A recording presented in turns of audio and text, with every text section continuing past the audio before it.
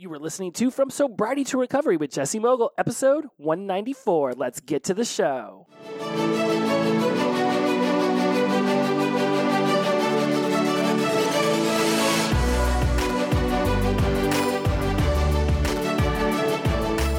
Welcome back to From Sobriety to Recovery. I am your host, Jesse Mogul. I am in addiction recovery. Happy New Year.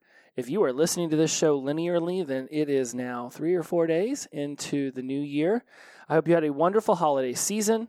You're able to at least alleviate, if not eliminate outright, many of the social cues that might have set you off down an emotional path that would not have benefited you over the holidays. Absolutely. Making it through New Year's Eve, forging your new trail in sobriety and recovery is humongous, and I applaud any of you who have stepped into this world new and recently, because I know a lot of people make not drinking a New Year's resolution, and this might be where I have found you today. And if you are new to the show, welcome. It's a pleasure to have you. If you are a longtime listener of the show, then welcome back. It is also glad to have you. We're going to talk today about what you can do to forge your new life in sobriety and recovery. There's a lot of things that are going to be going through your head and going to be going through your body. There's going to be a lot of charges happening. And what occurs when you quit drinking, when you quit using your substance of choice, is very similar to what is occurring in your body when you decide to make other important life changes. Getting in or out of a serious relationship, losing weight, taking on a new personal fitness routine, deciding to communicate more effectively with your loved ones, taking on a new job. Your brain is going through a lot of the same procedures in order to make these things actionable, like something that you're actually going to be able to accomplish. And so what we're going to do today is we're going to run through a list of some of my key pointers in order to no longer use alcohol or drugs. And at the same time, I'm going to be able to tie those in to how they are actually useful and effective in other areas of your life. So for those of you who are old-time listeners of the show, you will absolutely find value because I'm going to be making a lot of really great comparisons to what you're going through. And for those of you who are new to sobriety and are just stepping into this whole idea, this whole world of not drinking anymore as an automatic cued response, then you're going to be able to find a tremendous amount of value here as well. Not the entire show will this be the most easy parallel conversation when it comes to making these massive changes, but I'm going to be very mindful to draw as many comparisons as possible so that you can find a level of continuity in this conversation. So there are many paths in order to achieve sobriety and ultimately move and forge yourself into recovery. And it's going to be a lot of different people giving you a lot of different information. Especially if you're utilizing social media at the same time and going on Instagram or TikTok, because those are the primary two people are going on to get support and information. You're going to hear a lot of people talking about a lot of different ways that you can accomplish this major life change. And it's going to be important for you to run it through a couple different filters. One, is this a person that you have some level of trust in, right? Do they have the lived experience? Do they talk about things in an energetic way that it somehow complies with you, that works with you? As well as you're going to be extremely mindful in just asking yourself, is this going to work for me? And when you ask that, because that's going to run through your mind. Somebody's going to give you a pointer and you're going to say, will that work for me? There's a saying that one of my peers says a lot, and he's like, well, you got to figure out what works for you. So when we're talking about doing something new in our careers, he's like, well, yeah, I hear what you're saying, but I got to figure out what's going to work for me. Here's my issue with that statement. When you're doing things that work for you, then what you're looking for is some level of comfortability, some level of a habit already built around that. You're looking for familiarity. And so if somebody introduces you to something and you immediately reject it, it may not necessarily mean that it wouldn't work for you if you started to practice at it, if you started to actually do it. It might seem weird and confusing. It might even lead you to immediately feeling frustrated in that moment. But it's in confusion. It's in the frustration. That's where the breakthroughs happen. Stepping outside of your comfort zone into your uncomfort zone is going to be your go-to move as you shift yourself into sobriety.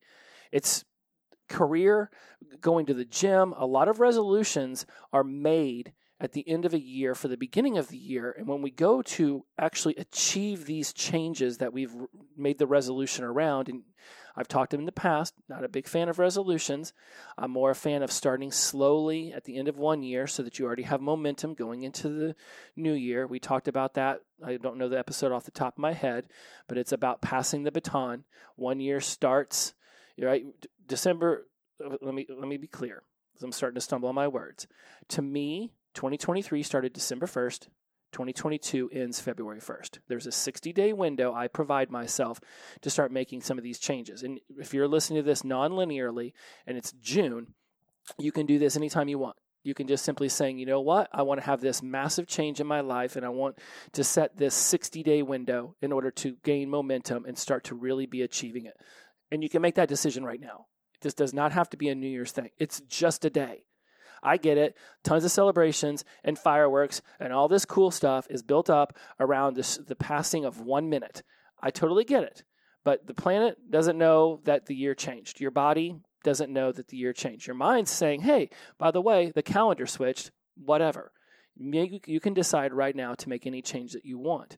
And as you're going through this decision process in your head and you're looking for new ways to achieve things that you've never done, right? If you want to accomplish things you've never accomplished, you have to do things that you've never done.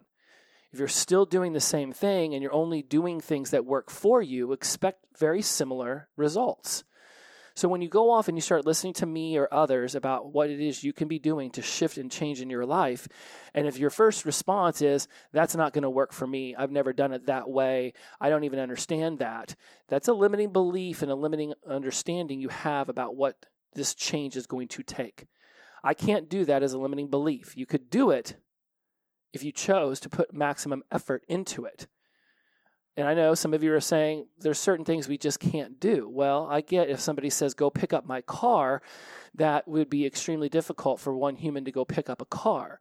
But I didn't say that you had to pick up the car with your own body. I just said that car needs to be moved. Does that mean that I get a rope and pulley system or a tow truck or just start the damn thing and reverse it down the driveway? I didn't give you any parameters that said you yourself have to go lift that car.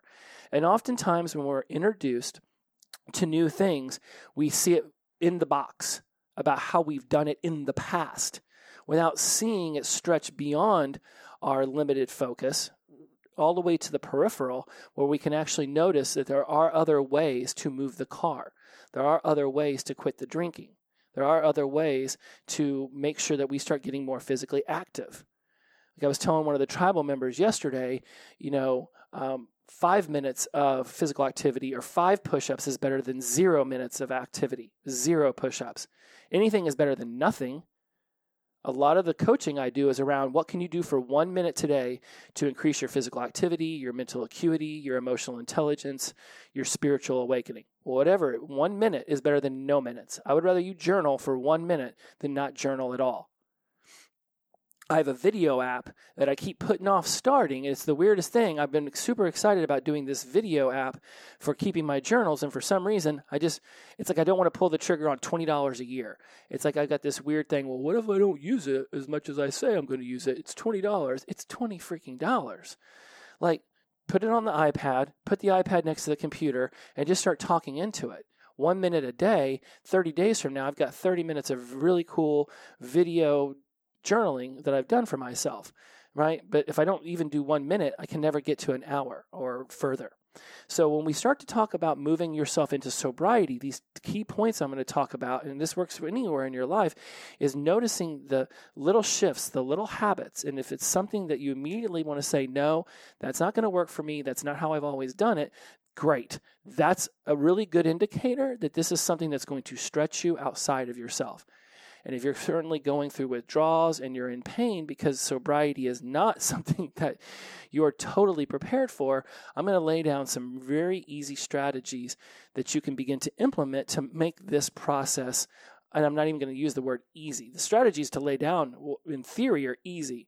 It's the execution of them. It's the taking action on them that is going to begin to stretch you. And this is going to be a very stretching process. And whether you're changing careers or getting more physically healthy, anything in your life, even communicating more lovingly and with more patience to your people in your house, it's going to take some time, and we'll get into that further down this list.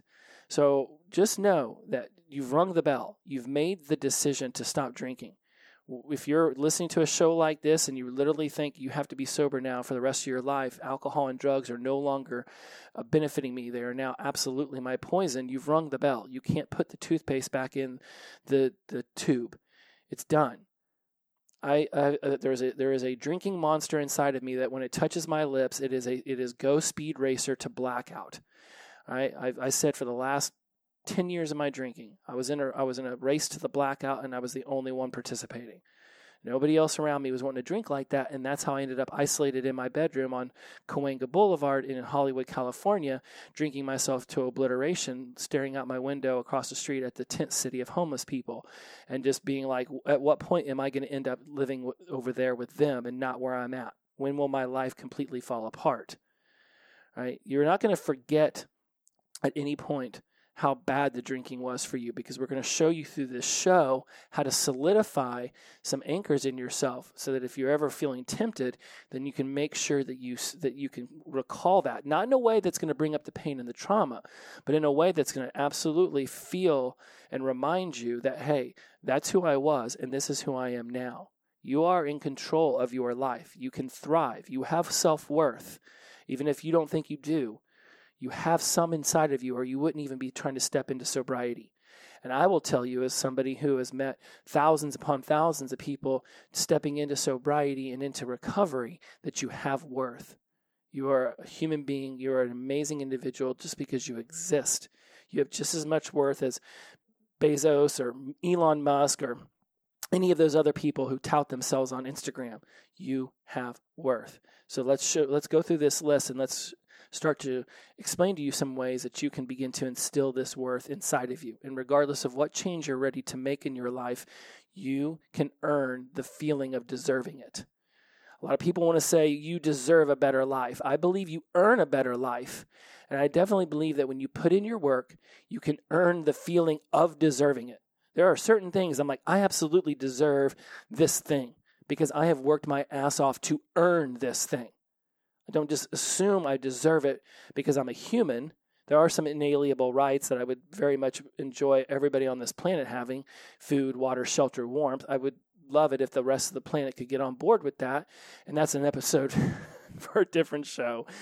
So let's go into this and just know you have worth. Whatever you believe about yourself, we're going to help you shift it in this show. And if I'm talking to a lot of y'all new ones, because I'm already noticing a spike in numbers, because a lot of people set this as a resolution, and you're starting here. You can go back to episode, like the first 10, and I get into some really meaty subjects that will help. But I won't dive in too deep to some of the material I've already covered, because I want to make sure this is useful for those of you new, and then absolutely you can go back and you can start listening to all the other episodes. A lot of the listeners start listening from the beginning and move up.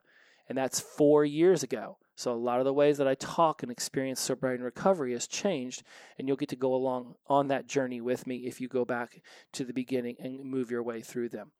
All right, let's discuss some of the ways that you can begin to really solidify this change into your life today. And if you start thinking about becoming sober, you're going to see this on Google this. It's going to be everywhere. This one is not groundbreaking, the very first one, but it is absolutely one that I did not adhere to. The number one trick, key to stepping into a life of sobriety is getting the booze out of your house. So what is your mindset around sobriety? Right? What is the motivation that you have for wanting to do this with your life? What is going to be your grounding force? Right? I used integrity, humility, and gratitude. I was very focused on doing what was right for myself, even when no one was watching. You can't expect somebody to always be looking over your shoulder to make sure that you don't use. And so one of the primary ways this is going to be helpful for you is to get whatever it is that you're addicted to out of your reach, out of your house. So if you feel triggered, cued, activated to drink, then at the very least, you have to leave your house and go to your neighborhood liquor store in order to get it. And having some time between when you are stimulated to drink and when you can actually drink, that space between gives you the opportunity to make sure that you catch yourself and say, no, this is not what I am going to do. It is non-negotiable. You have made this decision. You have told yourself, this is what you want to do. This is what you want to do. So get the booze out of your house. I did not. I woke up in a bathtub full of shit and piss and blood and vomit. My heart was fucking squeezing. My left arm was going numb. I was blue because I had been in this shower. I had blacked out and passed out in it. I have no idea how long I was in that bathtub.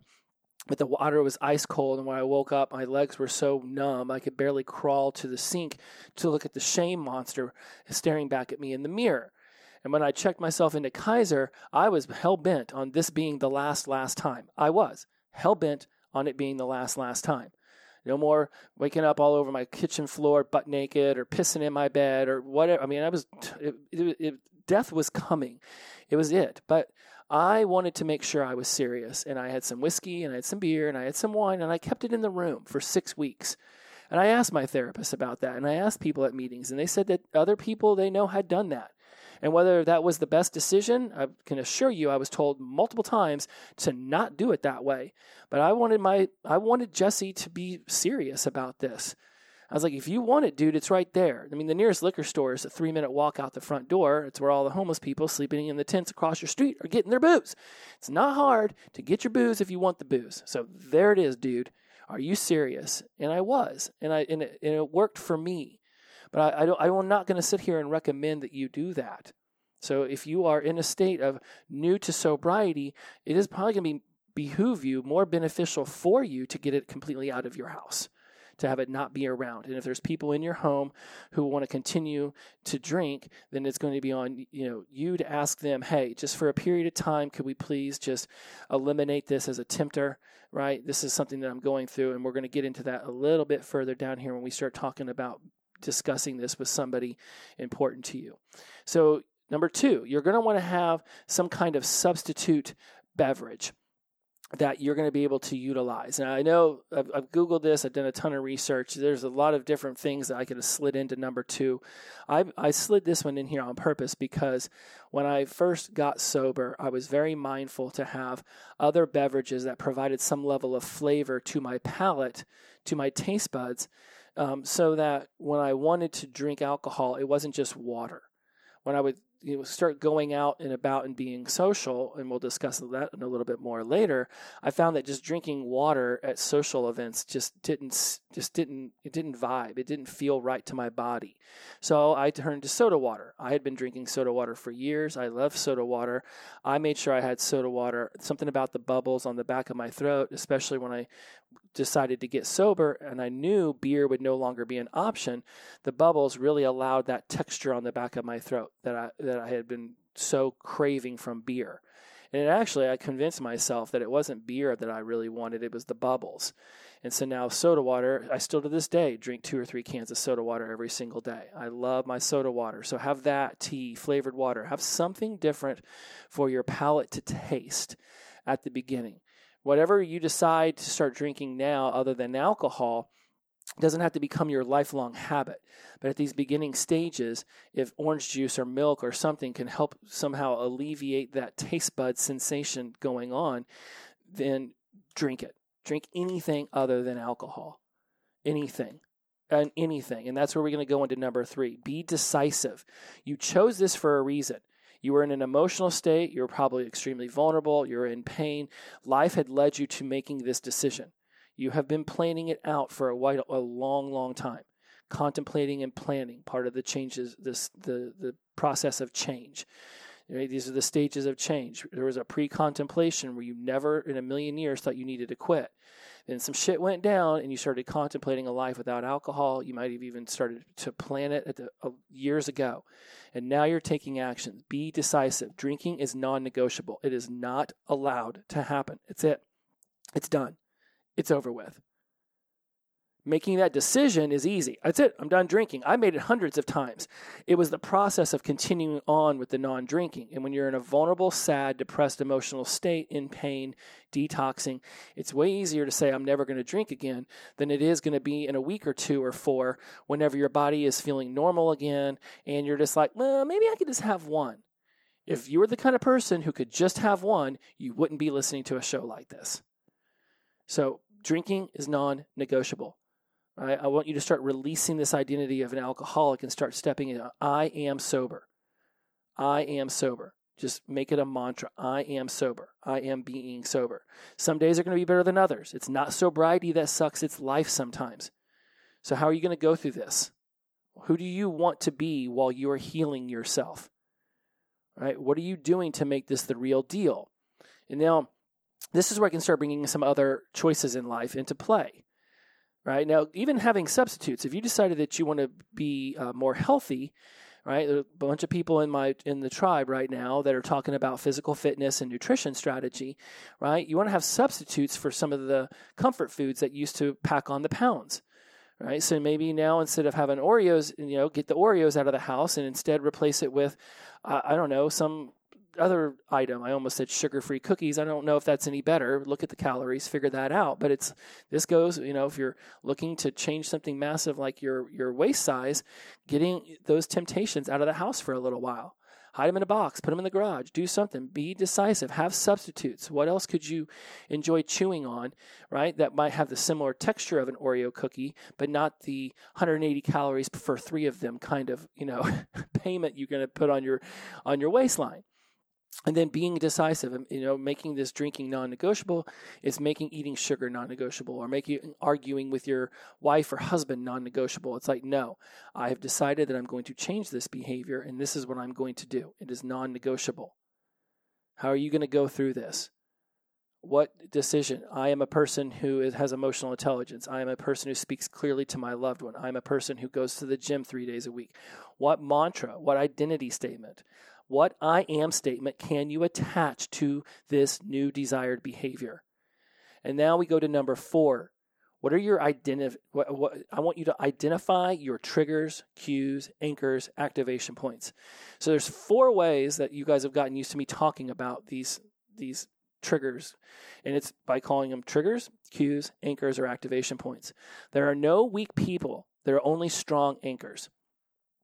When you have some sort of cue that fires you up to want to drink or eat sugar or whatever it is you're kicking, right, it's ingrained. There's a habit loop built around that, right? And when you can start to identify what triggers you to want to start drinking, then you can begin to start to take that habit loop apart and figure out what it is that you can change and shift in order for you to get the desired outcome, which is not drinking. Things that are going to trigger you. HALT. I know a lot of you have heard of this. For you newcomers, it's HALT. Hungry, angry, lonely, tired. Right? We know about hungry. We call it hangry, right? It's like you get hungry and then you get angry, right? And if you get hungry and angry enough around people, eventually you're going to be lonely because none of those people are going to want to be around you. And tired, when you exhaust yourself. That's when you don't want to go cook a good meal, and that's whenever you just go in there and you get some fast food, you eat a bunch of greasy food, next thing you know, you're drinking a bunch of beers, and that's it. Peace out the next 3 days. So be looking for where you're hungry, angry, lonely, tired. Those are absolutely going to be activation points for you going back to the using, right? It's absolutely going to be a trigger. Right? Negative emotions, fear, anger, sadness, shame, guilt, jealousy. I teach these in neuro-linguistic programming, right? These are the 6 primary negative emotions that lead people to anchor deep into their trauma, right? It's like all of a sudden, here's the thing about trauma. Traumatic moments happen all the time. Some of us can release them easier than others, and then all of a sudden that traumatic moment just becomes a life point. It doesn't become trauma. Trauma occurs when we relive the experience over and over and over and over and over again in our heads. Then it further anchors into us and becomes one of these trigger points, right? There's somebody in the tribe who has this one person in their life that they call oomph, and there's like this oomph guy. Then relive this conversation enough in your head, and it becomes an anchor point. right? And so then whenever some self-doubt or some sort of level of upsetness or rejection occurs, the brain's like, I remember what this feels like because it feels just like this moment. And now there's a reliving. And this is what we talk about when you spiral yourself down into this hole. It's because you continue to relive something that happened in your life, right? And now it's become even more and more anchored into your head. And it's these negative emotions, fear, anger, sadness, shame, guilt, jealousy. These are going to be attached to those memories. And that's how traumatic moments become trauma. And they will affect your self-worth. They will affect how you go about fulfilling your 6 human needs: certainty, variety, love and connection, significance, personal growth, and contribution. Absolutely. These 6 negative emotions of fear, anger, sadness, shame, guilt, jealousy, right, as well as with halt, hungry, angry, lonely, tired, these are going to create this visceral feeling inside yourself that the only way to alleviate what's going on inside of my mind and body right now is alcohol or drugs. It's the way the brain has been programmed. You have got so many years of doing this that it can literally be anything. Happy, sad, stressed, relaxed. It doesn't matter what you're trying to alleviate or enjoy. You can mental gymnastics your way, spit that out, mental gymnastics your way into justifying drinking. So it's a non-negotiable. And when you feel fear, anger, sadness, shame, guilt, jealousy, these 6 negative emotions, understand that part of sobriety, part of recovering yourself, is learning how to process negative emotions. Adverse childhood experiences in our life that created traumatic moments became trauma in our teenage years and into our adulthood.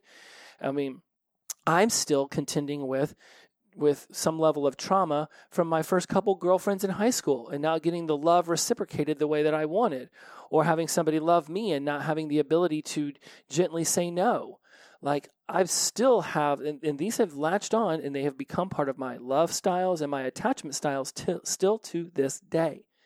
There is going to be stuff you're going to be uncovering about your life throughout this entire process. This is a journey, not a destination. All of this growth and all of this recovery, it ends the day that they put my body in the crematorium. Other than that, every single day for the rest of my life, I'm going to be looking for different ways to process my emotions in a more healthy manner.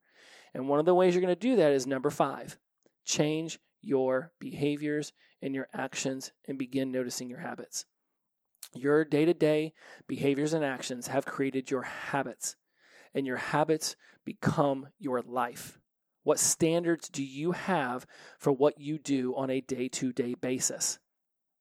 If you're going home from work and sitting on your couch in your underwear eating donuts while watching The Simpsons, and that's it. And the only thing that's changed is that there's not a bottle of beer next to you. So when you picture yourself on this couch in your undies, eating donuts, watching The Simpsons, and honestly, when I say that, the picture in my head I have is Homer doing that. Homer, back in the day, would sit there in those little tiny whiteys of his, eating out of a box of donuts, watching TV. That's one of the reasons I use it as an example so much, right? This guy drank too much, ate too much. Basically, he loved all the vices. And if he wants to change his life, he's going to have to change his behaviors and actions. If the only thing that you change is removing the alcohol, the only thing that you change is removing the sugar from your house, the only thing you change is your job title or your job environment or just where you work in general, but you still go in there and you still behave the same way, you still work the same way you've always worked, then I would expect similar results. If you're not taking the sugar and the booze and all these things out of your house and that's it, you're just like, you know what, I'm just going to say no more. I cannot tell you how many times I took alcohol and sugar out of my house and was like, that's it. I'm going to be this super healthy guy. I'm going to start up a YouTube channel. I'm going to show people how to get fit. And 6 weeks later, I was down there in my rock bottom again because I wasn't identifying my triggers and my cues and my anchor points. And I wasn't actually really, really changing my behaviors and actions and taking apart my habits. You got to do different stuff, y'all. Right? If you're watching TV, you're on social media, messing around on your phone all the time, piddling around on the internet, it's time to start to change some of those things. Everyone changes, so can you. When I hear people say, I can't make this change, I hear you fighting for a life you've already told me you're sick and tired of. And we ain't playing that game anymore. This is going to change everything. Quitting alcohol, quitting drugs, quitting, muting your feelings with food, quitting a job you've been at for years, or, moving on and trying something new, getting in or out of a relationship. These are monumental life changes. For me, I believe of all of the monumental life changes that someone who is suffering from alcoholism or drug addiction, this use dependency can take on is quitting the substance, quitting all of the substances. Because everything else you want in life is going to become that much more attainable when you take away this one thing. I tried to change everything about my life except for taking away alcohol. I took away the cocaine, the LSD, the ketamine, the ecstasy, the Vicodin, the oxycodone, and the cottons, and the amitriptyline, and all of that shit. I took all of that out and thought, alcohol, it's socially acceptable. They sell it at 7-Elevens, right? I mean, this is at every store. This isn't that big of a deal. They run commercials for this shit all the time during football games. Clearly, this is something I should be able to control and manage, and it almost fucking killed me. Everything I've gotten in my life since that last time has been because that was the last time. And changing my behaviors became just an obsession. Addiction is when we go back to the same behavior over and over and over again, despite adverse results, despite negative results. So people will be like, oh, I'm so addicted to Skittles, or I'm so addicted to watching the Kardashians. Is that bringing an adverse result? Did you get fired from your job for watching too much Kardashians? Right? Did all your teeth fall out overnight because you ate some Skittles? We use the word addiction, we throw it around a lot in our society, but to truly harness the power of what it's been doing to you, it is that it's bringing about adverse results, and yet you continue to do it. This is why I say everybody's addicted to something. Because if you're yelling at your spouse, you're yelling at your kids, you are leaving yourself with an adverse consequence, and it's something that is no longer working for you, yet you continue with the behavior. I'm just going to scream at everybody in my family till they agree with me, and then that's going to cause them to ostracize me. I'm going to feel isolated. I'm only going to get deeper into my addiction. Then I'm only going to yell and scream louder. I'm only going to drink more booze. I'm only going to do more drugs. It doesn't work that way. You cannot continue doing something that you know is killing you. The toothpaste is out of the tube. So you're going to need to change your behaviors. Addiction took away everything from me. So I immediately structured my life. I got back into the gym. I hid in the gym for hours for those first few weeks. I think it was the first 6 or 8 weeks until I finally took the booze out of the room. I mean, I'd go up there at 8 o'clock at night and just walk around and just do loops in the gym just to not be in my room where I used to get drunk. I changed that behavior. It was that's what I'm doing. I'm just going to be here in this gym. I was listening to podcasts. I was talking on the phone. I didn't care. This is where I need to be to keep myself safe. This is where I will need to be. Read, write, learn, listen, whatever it is you want to do. Make it the number one priority to make sure that going back to the drinking is non-negotiable. And this works well, again, back to physical fitness or talking more lovingly to your family. Have some structure around it. When are you going to be doing those things? What is it you're going to do? Have a plan. Have a little workout process. Don't walk into a gym or, come home and look at the exercise bike and not have some sort of strategy for what you're going to do when you walk into that gym, when you get on that bike. Hey, I'm going to do this for 5 minutes and I'm going to turn it up to 10 and I'm going to bike really hard and burn all my muscles and I'm going to turn it down to number 5 and have a plan. Every addiction treatment center I've ever spoken at, ever talked to, tells me that one of the first things they do is they start to lay out a structure for what each and every day will look like for the person who's new into sobriety. Idle hands are the devil's tool. That is not a saying that has lived for this long because there wasn't a modicum of truth into it. Anything you're looking to change is going to be something that you have to begin to build a routine around. And be mindful of trying to make too many changes at once, because now you're trying to create a ton of different habits at the same time. The brain's going to freak out. It's going to get frustrated. It's going to get confused. And when it does that, if it's not prepared to forge through that and stay in the uncomfort zone until it becomes comfortable, it's going to go back to what it already knows as comfortable. And that's the drinking. That's the using. Number 6, tell someone. The opposite of addiction is connection. Now, this could show up anywhere in this list. Certainly, you have probably already told some people that you were going to get sober before you did it. I did not. I woke up in the shit tub. I called up Kaiser. I said, that's it. My sister knew I was looking to get sober because she was already in rehab at that point. But I hadn't really talked about it with anyone else because I didn't want their energy involved. I was either telling people who'd been telling me to get sober for years that I wanted to get sober. And they're like, yeah, dude, I've had this conversation with you 50 times. Fuck off. You're not doing anything with it. Or I'd call up people who didn't think I had a drinking problem, who would try to, honest to God, convince me I did not have a drinking problem. Like, to me, that is the most asinine thing I've ever heard.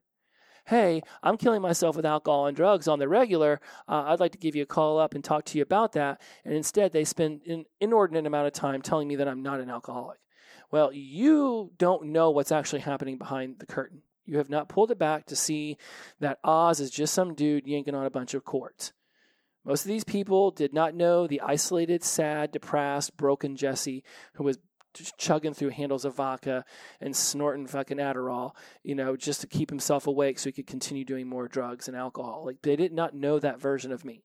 They saw the person who went out to the bar and had one or two and laughed and was super cordial and friendly. They did not know what was really happening. So I didn't want their energy. But I did want some people to know. And that's why my sister knew, and that's why I told Ron Rico Davis, he's the sunshine I shout out at the end of the show. He was the first. I walked into work, and it was the first thing I told him. And for the longest time, he was the only person in my life who knew. When I say the longest time, other than the people at Kaiser, there was not other people I was inviting into this because I wanted to get some time. Before I let my dad know or my brother or anyone else, my close friends, I wanted to have time. Best friends from my entire life did not know until my 41st birthday on June 15th of 2017. I went that entire 6 months and told no one because I wanted to know that it was real. I wanted to, somebody was like, oh, I hear Jesse's sober. Oh yeah. What's he got? 4 days? He's got 6 months. Oh, wow. Okay. So this is what's happening in his life now. So tell someone important to you, probably in your home is where you're going to want to start. Best friend, certainly, but I want this person to be able to see the changes in you and to be a part of the journey for you and with you. And they may have seen you try to do this tens and tens and tens of times, hundreds of times maybe, and before. And it's going to be up to you and them to decide, are they really going to be supportive? They might say, man, you have tried this so many times in front of me, good luck. Okay, then maybe it's time to go find somebody else, right? And this is where the whole don't do it alone comes into play. So number 6 is tell someone, right? The opposite of addiction is connection, right? You can start to prove that you're taking this even more and more seriously by letting at least a few people know that are close so that you have someone you can call upon. All right. And that might be somebody at the meeting. And that's number 7, is this idea of not doing it alone. Again, the opposite of addiction is connection. It's super funny.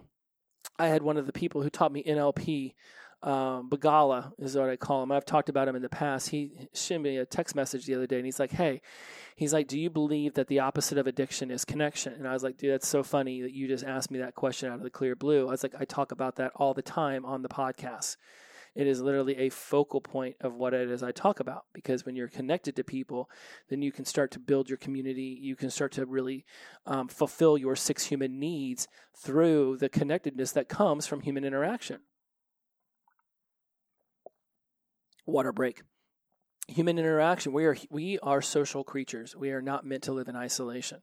It's the isolation that draws us into these negative emotions that we spoke about earlier. So you don't want to do it alone. Right? 12-step programs, AA, NA, Refuge Recovery. I did Kaiser Permanente. We've talked about that a ton. I was there Monday, Wednesday, Fridays doing stuff. Right? They even had stuff. They had stuff every one of the days. But I was like, okay, this is good. I can go and refill. I was set that this was going to happen. Now, at some point, sure, I looking back at it, at some point somebody could have said, well, you might come off your pink cloud and want to use again. I started making extremely important decisions for myself that assured that I rode the pink cloud for as long as possible. My car broke down finally. I had to get a new car, so I bought a really nice car for me, my little Santa Fe. This is the nicest car I'd ever owned. It was basically brand new, coming off a 2-year lease. So I anchored my sobriety into the fact that I'm now a person who gets to have a nice car because I don't have to worry about totaling it in a drunken rage. I started taking NLP classes. I started going to and reading all these books on self-help and personal development, and I started really getting active on Instagram and posting all of this stuff. Like it became this thing for me. That's how I solidified it, on top of the fact that, month 7, I started doing refuge recovery because that's when football season started, and I wanted that backup plan. And I had all these people at Kaiser I could text. It was amazing. So don't do it alone. Find some people. And then look, when you go to meetings, you're going to get around a lot of people. Some of them might be embracing and thriving and ready to really rock and roll with sobriety, right? It might be people who could just sort of, they're like, yeah, I'm going to try it. I'm going to dabble in this, and we'll see where it goes. You want to be mindful of if that's the kind of energy these people are bringing in to this level of state change. If they're just dabbling in it and trying it on to see if they like it, and you want to be serious, that may not be someone that you want to find yourself moving toward. If you're looking for a workout buddy while you're getting healthy, you might not want to find somebody who's like, yeah, I might do something active today, but we'll see. If you want to be the kind of person who does something active every single day, you're going to want to find someone who's cohesive with you in this movement forward. All right? If you're around people who are just, not doing sobriety the way that you want to be doing it, and again, we say this in a very non-judgmental manner, right? But also, if they're not doing some of the activities that you want to be doing, then go find the people who are. There's a part of this antisocialness that comes at the end of our drinking and using, where we almost have isolated ourselves so much that the ability to make friends as easily as we used to, it shifts, it changes. Because in reality, I wasn't making great friends. I was making drinking buddies. And now I'm looking to actually make real friends. And that can bring anxiety and stress, and that can bring some level of fear. What if they reject me? What if I'm not doing sobriety the way they want to be doing sobriety? And they decide they don't want to talk to me anymore. And now here comes this rejection, and then right behind it, fear, anger, shame, jealousy, guilt, sadness. They all come rolling in with it, and those can be trigger points. So be mindful that some people are going to like you, some people aren't. And you're going to like some people and other people, and you're not going to like other people. Like, you don't like everyone. Why do you expect everyone to like you? And when I talk about having people doing sobriety the way you want to be doing sobriety, right? You might want to hike and they might want to walk. You might want to write and they might want to sing. You might want to play the guitar and they want to play the cello. Like, it can be something like that. If somebody, and you're like, okay, I don't really like this activity, but I'll go play basketball with you if tomorrow we can go hiking. And you can make those level of agreements. But if somebody's like, no, I am playing basketball every day for 6 hours and that's how I'm going to be sober, and you do not want to play basketball, and instead you want to be hiking, then find some people who want to go hiking. Hell, go hiking and find people on the trail who are already hiking. That's where hiking people are. On trails, hiking. You want to play basketball, go to a court. There'll be people playing basketball. If you want to write, I guess you could go to coffee shops. There are ways to find people who are open to doing it by picking up some cool new hobbies that you are looking for. That's the whole moral of number 7, by don't do it alone. Find people who are interested in expanding their world, because alcohol and drugs and using and so many things constrict our world. It's time to be expansive. And there's number 8. I'm saying that. It's time to be expansive. And here's the juxtaposition. You're going to need to shrink your social circle. You're going to want to be expansive while also being constrictive. I know. Now I'm playing with riddles. But here's what I mean by this. Shrinking your social circle, to me, the way I'm going to frame it for you all, is by the social circle that you already have. The one that you've already been contending with, right? If you are hanging out with a bunch of people who overeat or overdrink or overdrug, right? They overcomplain, they overdo whatever, right? And you're looking to shift massively your behaviors in your life, the same social circle you've been in is not going to be the most beneficial environment. Unless a lot of them are getting ready to ride the same train you are, you're going to need to shrink your social circle. And here's the cool thing about shrinking your social circle. You're actually making space for other people who are going to be more open to this new version of you.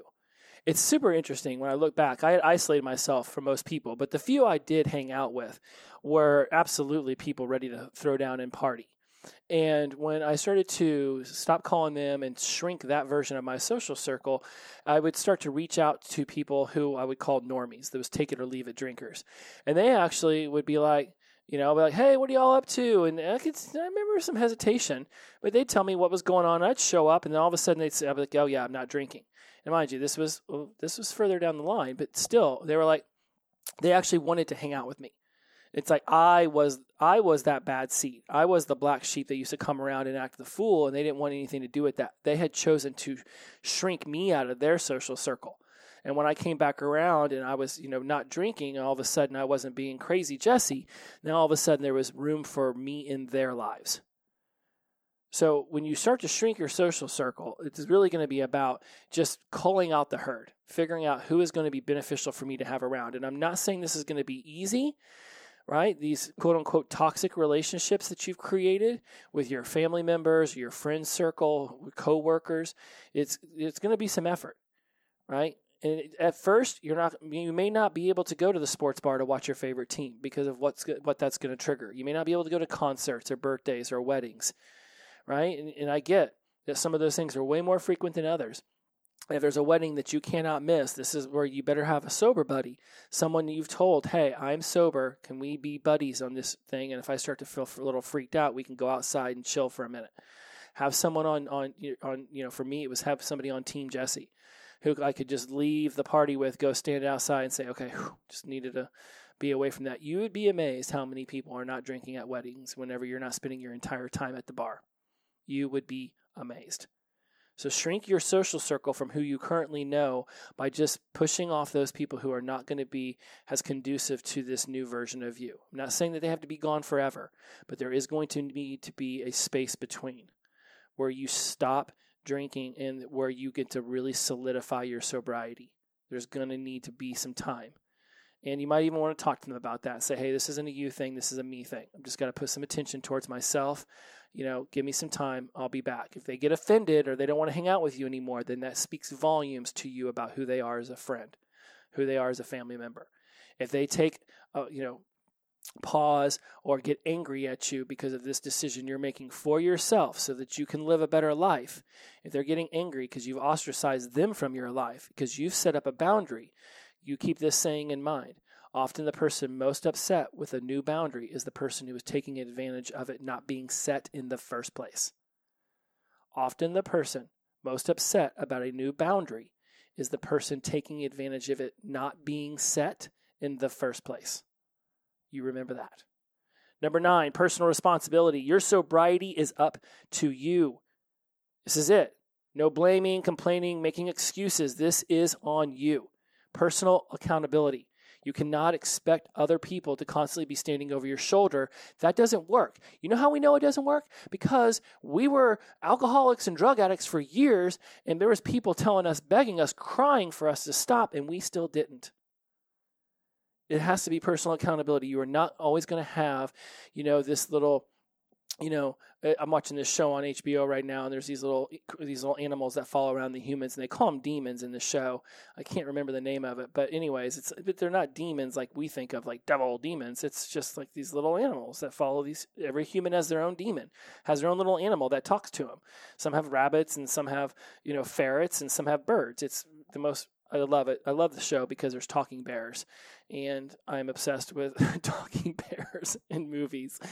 And anyways, I say all this because, you're not going to have this little critter always following you around, holding you accountable to not drinking, right? You're just not.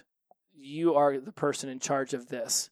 What are behaviors that used to lead you to the drinking? What are behaviors about yourself you want to change? Being late, not listening to people, ignoring people, staring at your phone all the time, hiding in bars. What are some of the behaviors? Change these behaviors and hold yourself accountable. This is integrity, doing what is right for yourself even when no one else is watching. Your values, your personality traits, a lot of these things are not going to change instantaneously. That your core values may not change at all, but how you go about showing yourself these values is going to change. If you believe that, if you believe one of your personal values is freedom, be able to do what you want anytime you want. And that's what had you doing the whole, YOLO FOMO shit for so long, right? Well, I don't fear of missing out and I only live once, so I'm going to party like it's 1999 because I value freedom and I do what I want when I want. Okay, well now doing what when you want could mean not drinking. It could mean going and playing basketball with your kids. It could mean having a loving dinner with your spouse, with your partner. It could mean sitting there watching movies with them on a Friday night instead of hiding out at a bar somewhere while they sit at home sad and lonely because mommy's not home, right? You can show yourself these values different ways. You can implant different ways of maximizing this value in your life. What is your convincer strategy that you've changed your value is by changing your behaviors. You cannot expect other people to hold you accountable. They're not going to stop you. They're not going to talk you out of it. They have their own shit going on. They've got to take care of themselves too. If you want somebody to constantly be chasing you around the house, making sure you're not hiding beer in drawers, that's ridiculous.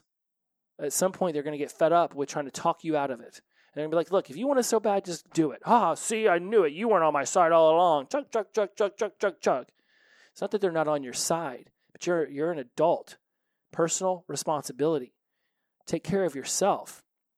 Other people can support you.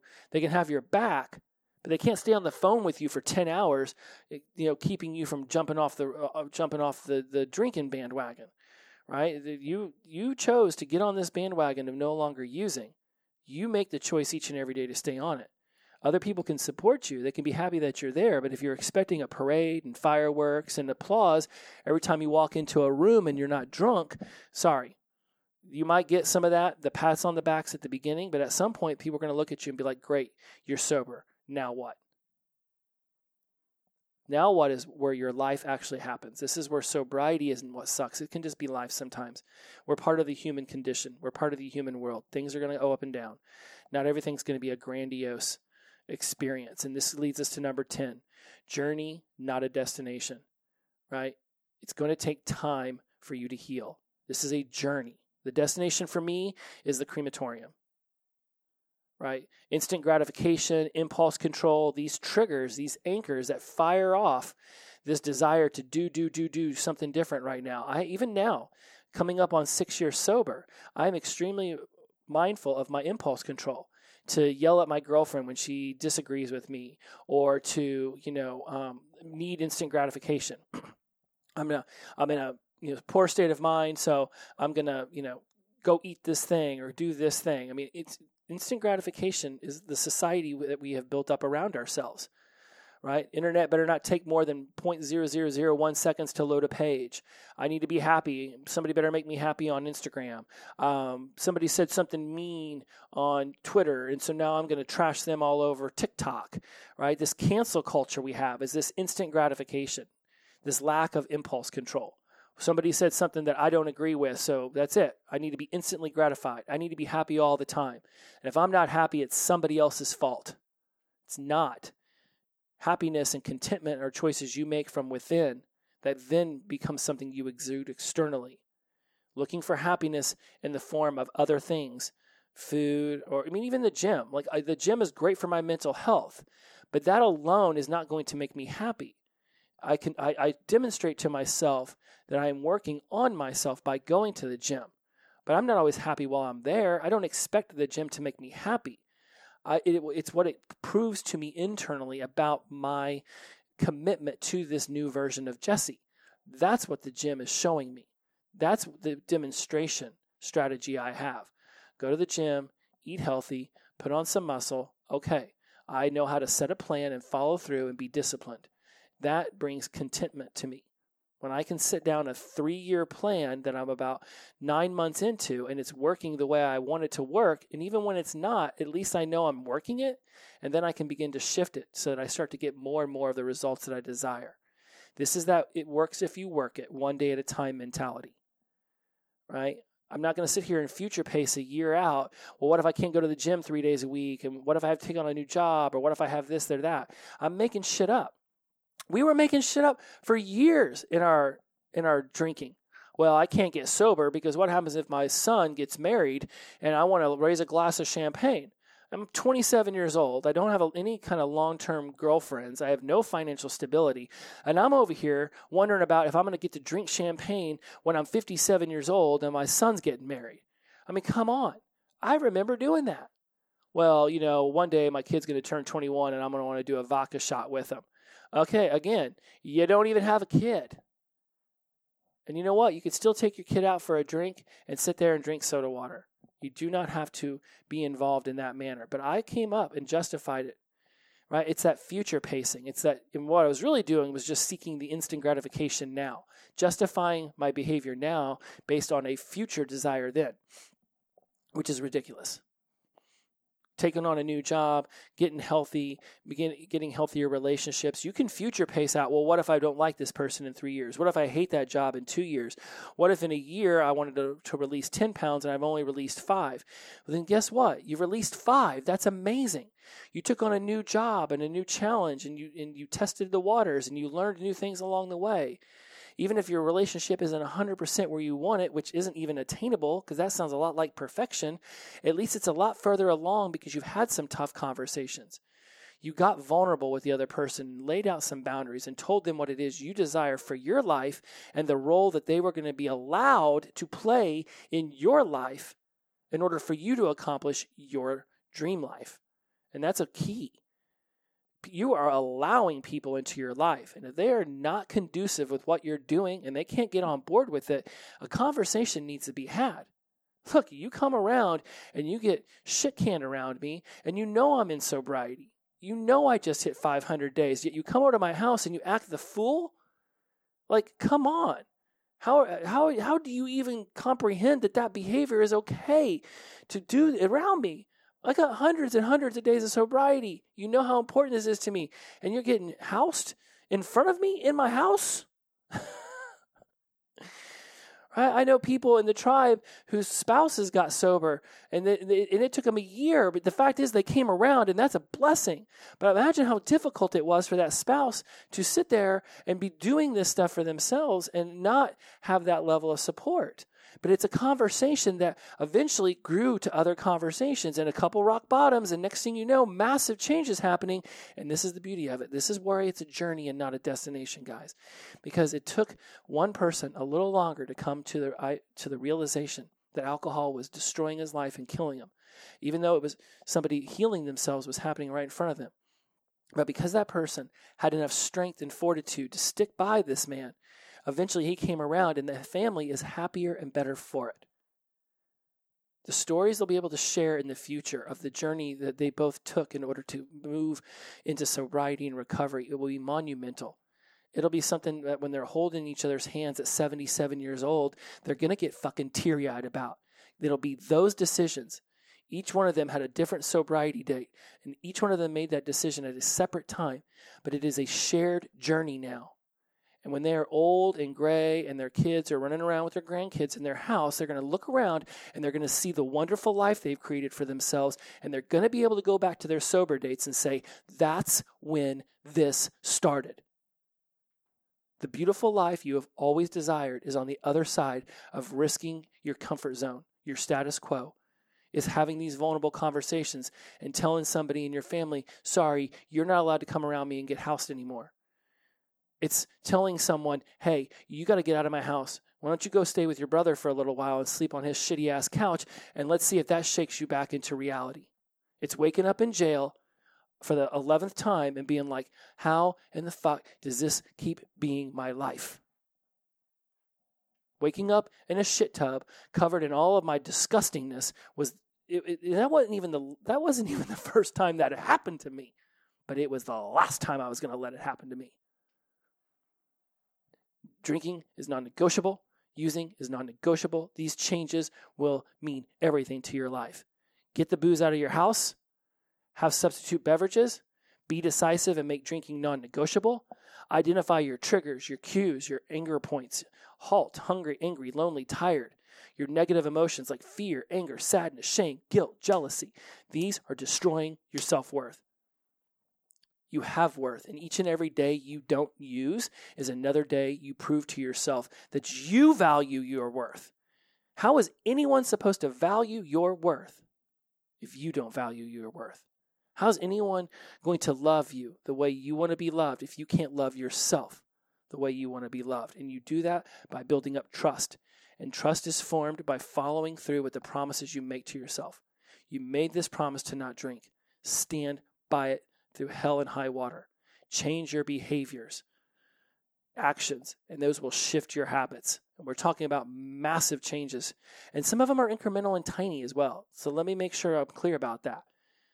Like, not everything is picking up all the furniture in your room and in your living room and moving it around so that your environment you used to get smashed in is completely different.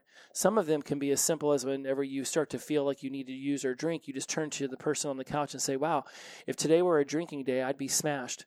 Would you mind talking to me a little bit about this right now? And discussing a little bit about your feelings. It's that 1 or 2 minutes of pattern interrupting yourself out of a previous behavior or action that can begin to shift these habits. So tell someone who loves you that you're doing this. Don't do it alone. Go find people who will support you. Shrink the social circle. Eliminate those who are not going to be on board with the new you at the beginning, and you can reevaluate their existence in your life later. But for now, it's all about you. What are you doing right now for yourself to make this sobriety happen and take on that personal responsibility? You hold you accountable. Yes, you can have an accountability buddy. Yes, you can have other people who are supporting you. But in the end, you are the one who could wake up in the middle of the night and decide it's time to drink. Or you could be the one who goes to the bathroom, drinks a little bit of water, goes back and gets a good night's sleep. You hold you accountable. You take ownership. You take ownership. Have realistic expectations of how somebody else is actually going to be able to help you, because a majority of this sobriety journey is going to be on your own, in your head, convincing yourself whether you like this new life or you don't like this new life. And no one can get inside your head and tell that freaking anger monster to shut the hell up. That's on you. Take ownership. It's only your life at stake here. And I know that doesn't necessarily work when you hear it, because we've seen the dirty, burned out, charred up lung on the cigarette packs, and we're like, fuck it, I'll smoke another. We've woken up in the bathtub or on the front porch or in jail or on our buddy's couch, and that hasn't stopped it. So what makes it different now? What is your motivation? Are you sick and tired of being sick and tired? Because honestly, that's all it takes. That's all it takes is just looking at yourself in the mirror and being like, I just can't. I just can't. I just can't. I cannot do this to myself anymore. I just can't. Once you've made that decision, every single thing you do after that will determine whether this solidifies in you or this is just a passing thought. And as soon as you heal and get your mind right a little bit more, you go back to the way things were. This is a journey, not a destination, my friends. Be mindful each and every day. This is what you wanted. You made this decision. Now stick with it. Make that promise to yourself. Build that trust up. Love yourself. I can assure you, one day you'll look in the mirror and the person looking back at you is going to be completely different. And you won't even know all the steps that it took to get there. But inside yourself, energetically, you will know that nothing has ever been the same since. And that, my friends, is the most wonderful sensation I could pray and have blessed upon you, is to know that there is hope, there's a way out, that this change that you are making in your life will literally be that fork in the road that you look back on one day and you say, everything started then. It's like I was reborn. And I am blessed that I made that decision then, for everything in front of me now exists because of what I did that day. It is a powerful, powerful emotion to feel about yourself, to exonerate alcohol and drugs out of your life when so much about our society is built up around embracing them and what they do or don't do for us.